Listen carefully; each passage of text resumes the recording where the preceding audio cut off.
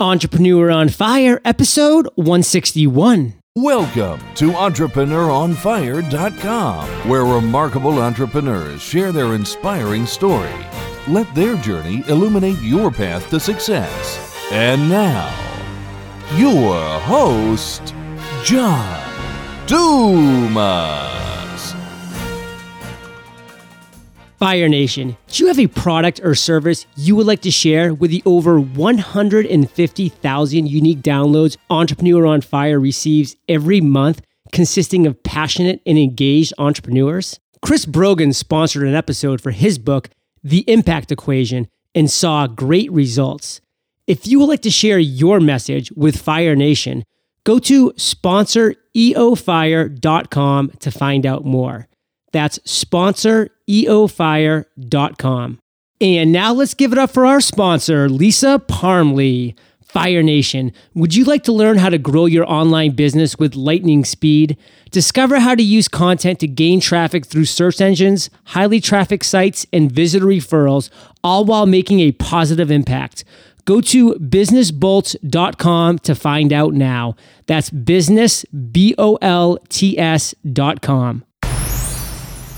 Okay, let's get started. I am simply thrilled to introduce my guest today, Garrett Gunderson. Garrett, are you prepared to ignite? Absolutely, man. Absolutely. Oh, love it. Garrett is a passionate entrepreneur and dedicated his life to empowering others by the same economic principles that have blessed his life. In this chat, we'll share those principles plus much, much more. I've given Fire Nation a little overview, Garrett, but why don't you take a minute, tell us about you personally. We want to get to know you, and then take a minute and tell us about your current business. Well, starting with the quote that I live by is that wealth is not the man that has it, but the man who lives it. And that's by Benjamin Franklin. And so the very principles of wealth that I abide by isn't about saving, sacrificing, delaying, deferring to some unknown future where I can finally start living the good life, but it's about finding what I love about life today and structuring and organizing my life to be able to express that on a regular basis and actually take little mini vacations on a regular basis rather than ever retire, because I have a purpose that goes beyond age 65 in my mind. And so I think that that's kind of important to start with. Going back to how I kind of became an entrepreneur was my first jobs were the basic things like babysitting and lawn mowing, but my first official business was when I was 15 years old. And it was very uniquely named Garrett Gunderson's Car Care. Yeah. I went out and my mom worked at a credit union and my dad worked at a coal mine, and my dad would bring home surface vehicles when the bosses would come into town. And as he would clean them, I would help him clean them. And he also gave me a 1975 Chevy pickup truck. When I was 15, he said, when you turn 16, that's yours. So anything between now and then that you do to it for the benefit of it, you're the one that is the recipient. So I started kind of refinishing that one summer in between school, and without knowing a lot about what I was doing and some of his direction, I got it looking pretty nice. And he said, you know what? I'm going to talk to the coal mine, see if you can start detailing these vehicles. So I was able to start cleaning the coal mining vehicles, which were kind of like the standard of dirtiness. And if I can get those done, I could probably handle others. So I went to the credit union, talked to the president where my mom worked, and said, hey, I know you're repossessing cars. Why don't I clean them for you? And then you'll sell them for more. And he saw that as a good investment. So that was kind of my launch, thanks to my parents. I used their garage. My dad had certain cleaning supplies. It was pretty low overhead. It was pretty low, to get in. But here's what was kind of unique was 6 months in the business, I had only made like $600 net income. But I went to an entrepreneurial competition for students in free enterprise. And, first place got, like $2,500, and second place maybe $1,000, third place $500. Well, I took third place in that rural competition. And so in an hour of speaking, I made $500. In cleaning cars, I was making a lot less than that. So I think that's where I kind of launched into sharing concepts to a certain degree and got over my fear of speaking. But I ended up winning the Young Entrepreneur of the Year for the state of Utah. That came with $5,000. And that's what led me down a different track, because I was looking to invest that money. Guess I was a bit of a nerd because I wanted to invest it versus just go out and blow it. Where I came from, that was a lot of money. And so that led me down a track that I'm in now with personal finance, but I've really integrated personal development and personal finance because I realize the individual is the greatest asset, and we work with business owners and entrepreneurs to help them get financially organized where they can focus on their value creation, on their service, on the problems they're looking to solve, not just hand their money over and hope someone else is going to manage it, but truly build a legitimate, real business and have total financial organization to support that. So I know that was long-winded right out the gate, so I'll be quiet for a second. Just for a second, though, because this is about you, Garrett. This is about your journey. And the reason we have this quote to start off the Entrepreneur on Fire show is because we really like to get that motivational ball rolling. And that's exactly what you did. And you incorporated it beautifully into your journey. So we're just going to use that to transition to the next topic, which is failure. Because as entrepreneurs, we fail so many times throughout our journey. We fail every single day. And it's up to us to not let that failure define us, but to make us stronger as individuals, as entrepreneurs, so we can pivot in bigger and better directions. So, Garrett, take us back in your journey. Continue that journey that you started as an entrepreneur, where you were cleaning cars and you were speaking and you were winning entrepreneurial awards in Utah. Just take us back to a time when you failed along that journey, and then share with us how you overcame that failure.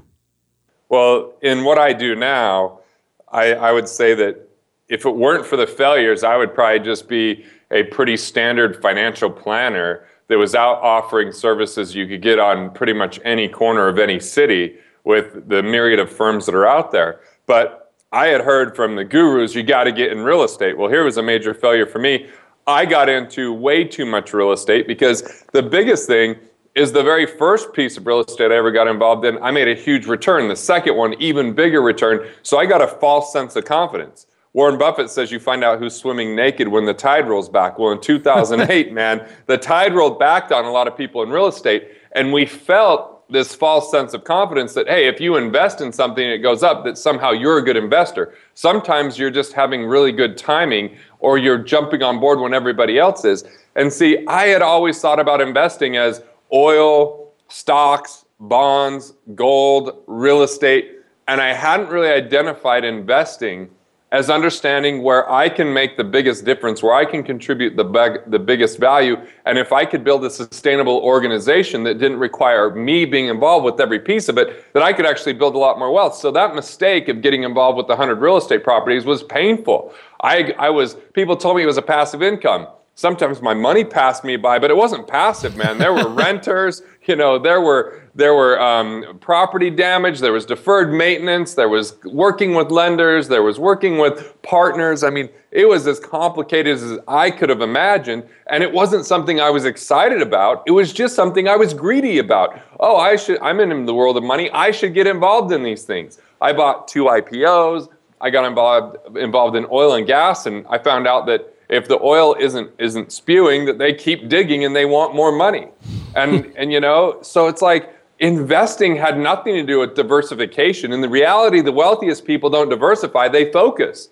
They invest all their eggs in one basket and they insure them well. But society has taught us that diversification is the safe thing. That's why some people don't make the leap to being an entrepreneur, because I remember being in school when I was at college, and where I got job offers. In 1999, I had 11 job offers, including an investment bank, including going to New York for Merrill Lynch, or Strong Investments out of Milwaukee that was ranked number 2 of all funds at the time.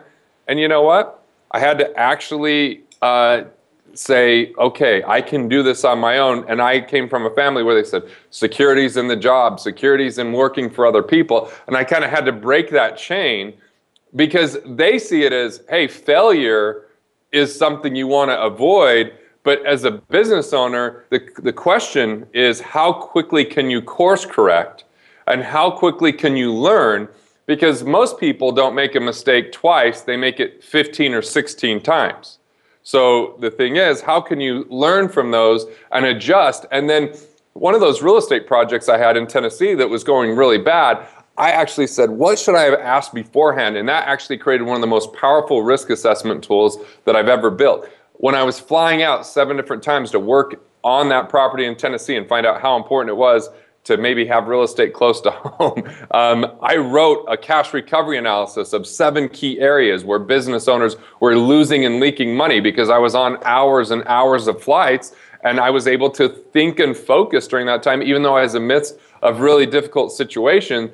It was like those failures allowed me to develop my philosophy. They allowed me to understand the importance of due diligence, the importance of investing with knowledge, and staying in alignment with passion and purpose when it came to money. It helped me understand what real stewardship was and what it meant to be focused and to focus on cash flow and have an exit strategy and not just hand my money over and hope for the best. I mean, it really, if it wasn't for those failures, I wouldn't have a unique company. And I wouldn't have built so much equity in that company in the last 2 years because I'd be doing what too many other people are already doing out there.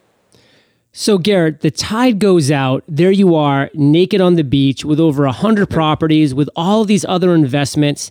That was just a failure, which you've just detailed out so well. That was a challenge and obstacle that you had to overcome. What did you do at that moment when you realized, man, I am way over leveraged. I have way too much debt. I have way too much on my plate. What steps did you take from there to get yourself righted, to get that ship back on course?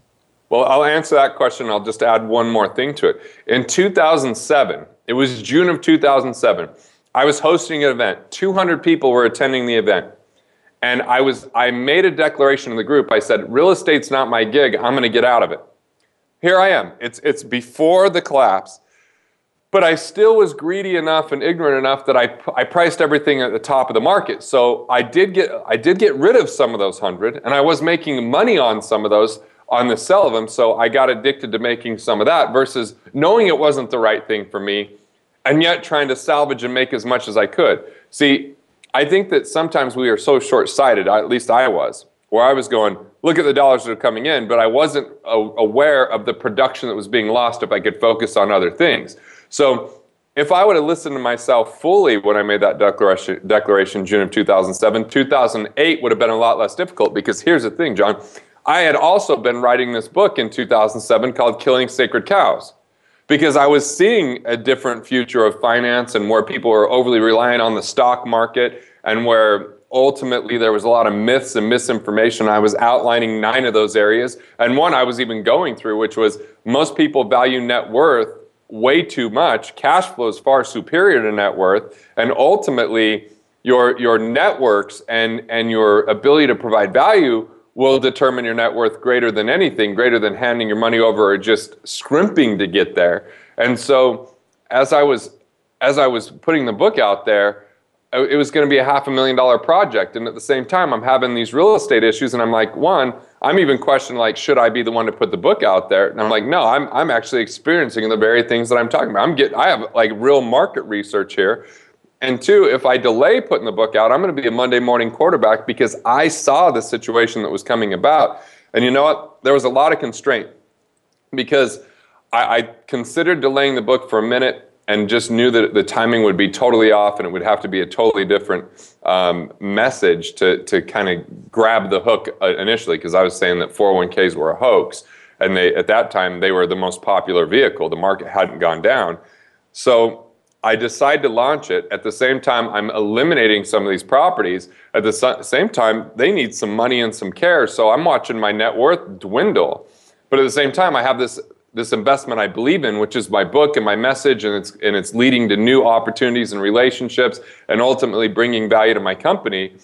And it's having me get even clearer about my message because I'm having to confront some of my own mistakes ultimately.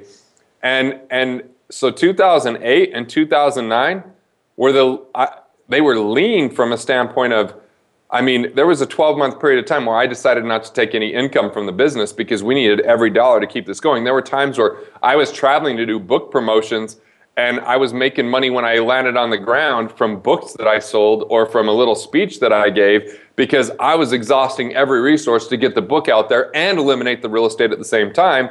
And my family's like, they're used to living really great. We now have 2 kids at the time. We're not putting them into any extracurricular activities because of those mistakes.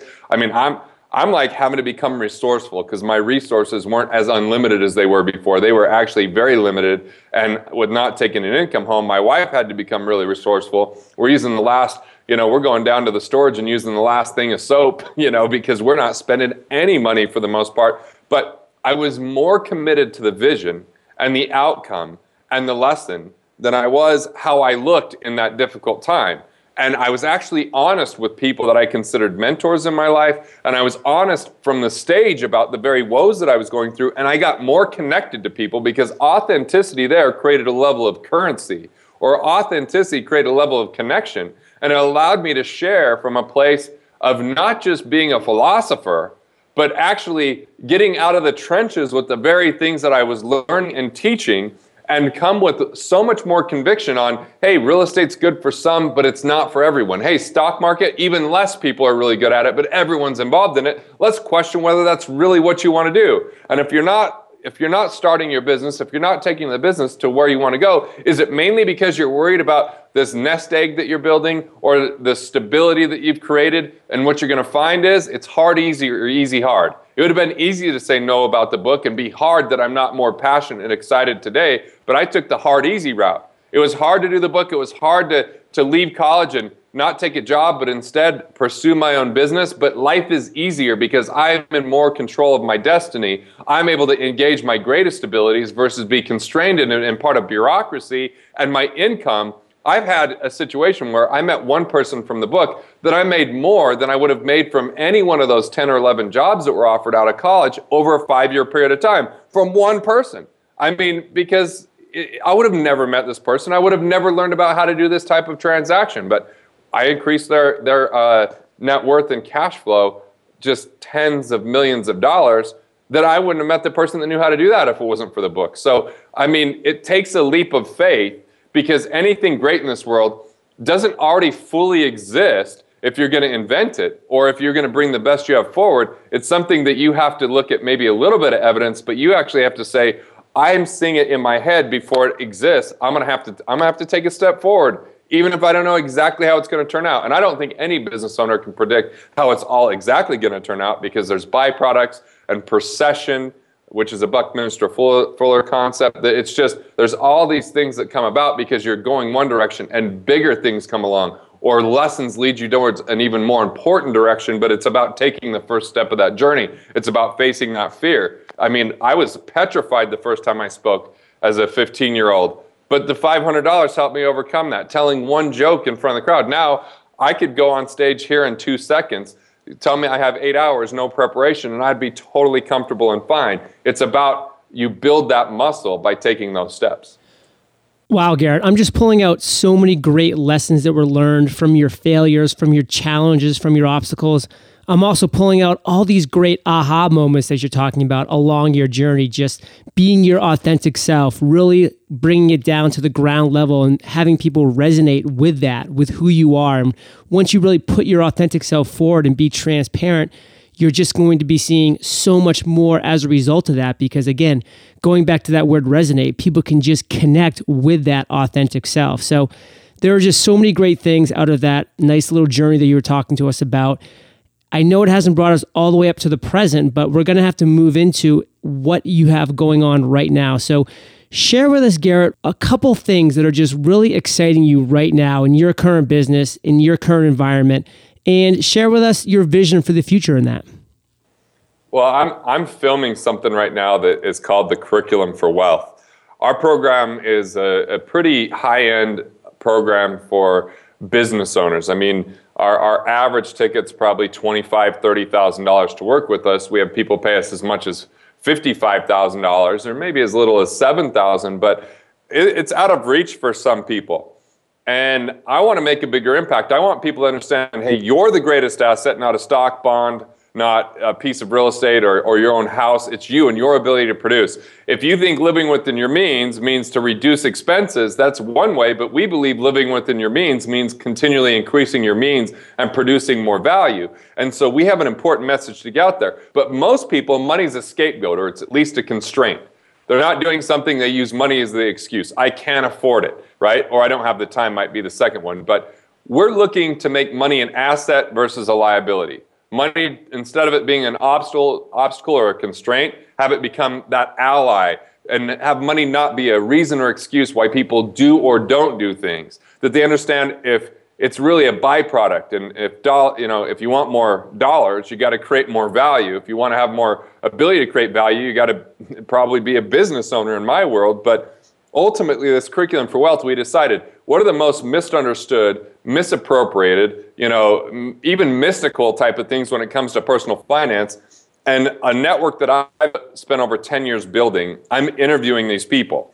My job is to keep it engaging and entertaining. Their job is to make it succinct, concise, and to the point. I've interviewed so far an attorney on estate planning. I interviewed a panel of people on credit. I got to tell you, my whole office, we're in the middle of the office in a round table filming this, and the rest of my office like, dude, I took so many notes on what I could do to improve my credit. That's from the front desk people or people that we just hired. Nice. The attorney, when we finished that interview, he said, I've never covered that much content in an hour and 30 minutes. He goes, I need every one of my clients to hear that. So I want to give every bit of information, not hold back any secrets of what it would really take to have a completely organized, comprehensive financial blueprint from car insurance, homeowners, liability, disability, medical, life, estate planning, business structure, credit score, cash flow, investments.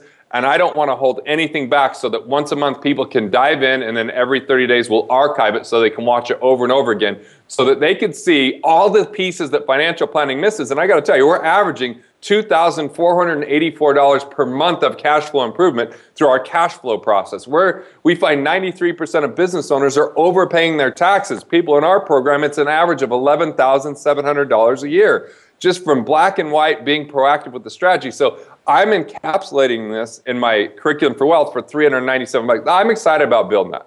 I'm excited about building that and getting this message out to more business owners, because we've worked more exclusively with dentists and chiropractors and really professionals who find themselves business owners. But we used to work with the general population. This allows me to open that up again so the people who are just becoming an entrepreneur or are already an entrepreneur can embrace this, because entrepreneurs, as you know, they have heavier financial gravity, is what I call it.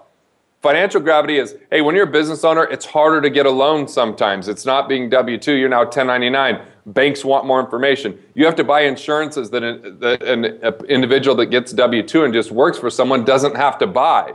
There are different investment structures that are open to you as a business owner, and sometimes you have to take a higher degree of responsibility and expense.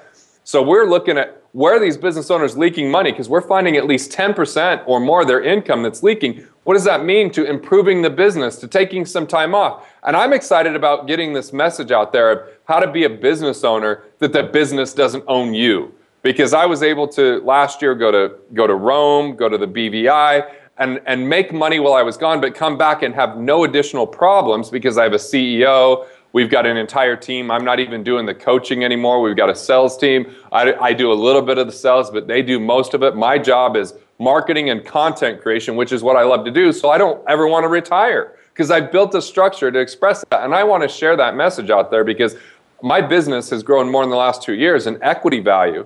And it brings me more cash flow than any outside investment in those 100 pieces of real estate. If it would have worked out, couldn't have even touched, because it's in my area of expertise. It's in my area of purpose. I have a passion for it. I show up and I know what I'm doing, and I'm learning at a much more rapid pace, and I'm bringing the team to support. And I've discovered there's like 10 ways to increase equity value of a business, and every one of the 10 mean less responsibility for me, yet more profitability. I'm excited about a lot of things, as you can tell.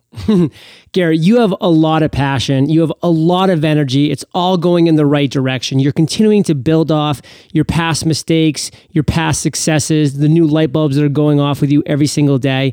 And you're just so inspired about passing it on to the masses and just really helping other people empower their lives. So thank you for that. I truly have to commend you. And we're going to be linking everything up that you're talking about in the show notes, your website, the curriculum for wealth.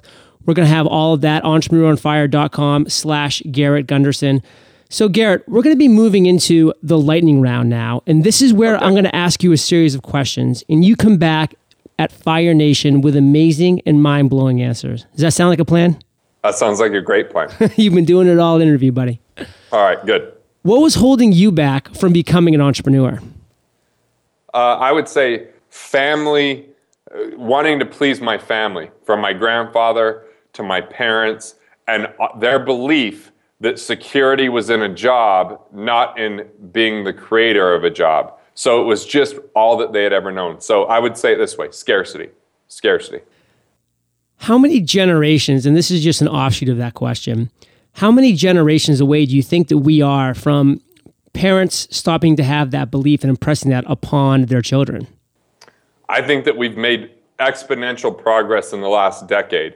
At least, I don't know if it's the circles I run in or just where I'm hearing, but it's like people no longer believe that it's about going to school, getting good grades, and getting a job. Look, it used to be 30 to 50 years people stayed somewhere and got a pension. Pensions have evaporated. They've exploded. People, these golden handcuff benefits get cut every day, and people start feeling like a number. People want to feel more significant than that. And I feel like there's an entrepreneurial spirit that's awakened that will happen in 1/100th of the time in the next decade than it did in the last decade. So we're at a forefront of entrepreneurism coming alive again. But it's interesting because I think there will still be 70% of the population deaf to it and 30% awake to it, where it used to be 3% awake to it and 97%. So there's still going to be a large majority of people that just want to be a worker bee, but there's going to be an exponential 10 times growth in entrepreneurism in the next decade.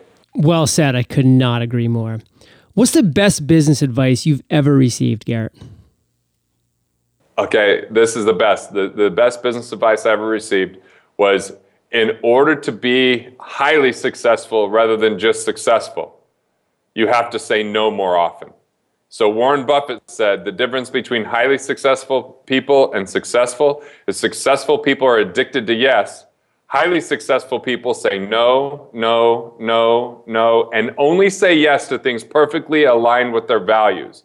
One of my business mentors, Rick Sapio, taught me that, and I've said no 100 times more in the last 2 years, which said yes to my health, yes to my family, yes to peace of mind, yes to, enjoying life a little bit more and actually living a life versus having my life sucked away by only a business. Splendid.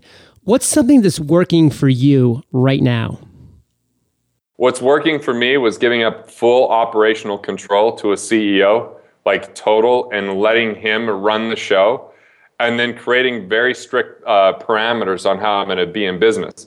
I'll speak 10 times this year, no more than 10, unless my family's with me. I can open up 10 opportunities if my family's with me. So that had me reinvent, okay, I'm going to have to send other people out to speak on our behalf. So that's just creating those rules and just recognizing I have to be abundant to say no. It's not scarcity to say no, because when I say no to something, it allows me to stay totally focused. So focus over diversification is the mantra. Focus over diversification. Businesses that diversify die. Businesses that stay focused dominate. Do you have an internet resource like an Evernote that you're just in love with that you can share with our listeners? I like OmniFocus. I like OmniFocus because I have it on my computer, my iPad, and my phone. And it's a getting things done manager like the David Allen program. But I use it just as a simple tool to capture different things in life, from my health to date night ideas to projects and filming that I'm working on. It's just very, very simple, and I don't use it to maybe 3% of its capacity, but it's been very effective for me. Great. If you could recommend a book for Fire Nation, what would it be? It's time to read Atlas Shrugged. I mean, anyone that hasn't read it, it's like, that's only like 3 times longer than any other book that I've ever read. But you see the dedication to customer service. You see ultimately a philosophy of what it takes to be an entrepreneur and the real value of entrepreneurism and why that's where the real security is. I mean, that is like an entrepreneurial's Bible. USA Today said it was the second most influential book next to the Bible, actually. So, wow. I mean, it's an important one to read. So, Garrett, this is the last question. It's my favorite, but it's kind of tricky. So take your time, digest it, and then come back at us with an answer.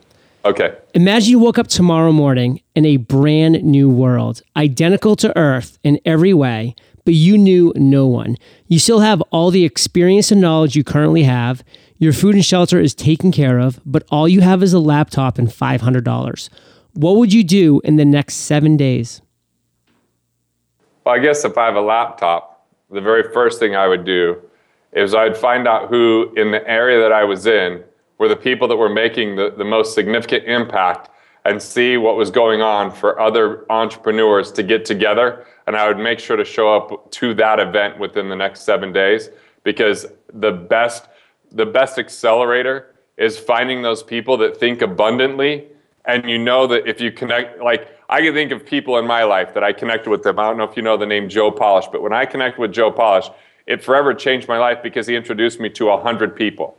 And so I would find those areas where those kind of people hang out. I would show up and I would just use my experience and knowledge of how could I deliver value for them through my experience and knowledge, and how can I learn from them and just build a personal connection, because that's going to lead to having the right relationships. And what's cool about waking up not knowing anyone is you get a clean slate of any of the damaging relationships, and you get the experience of what those damaging relationships meant.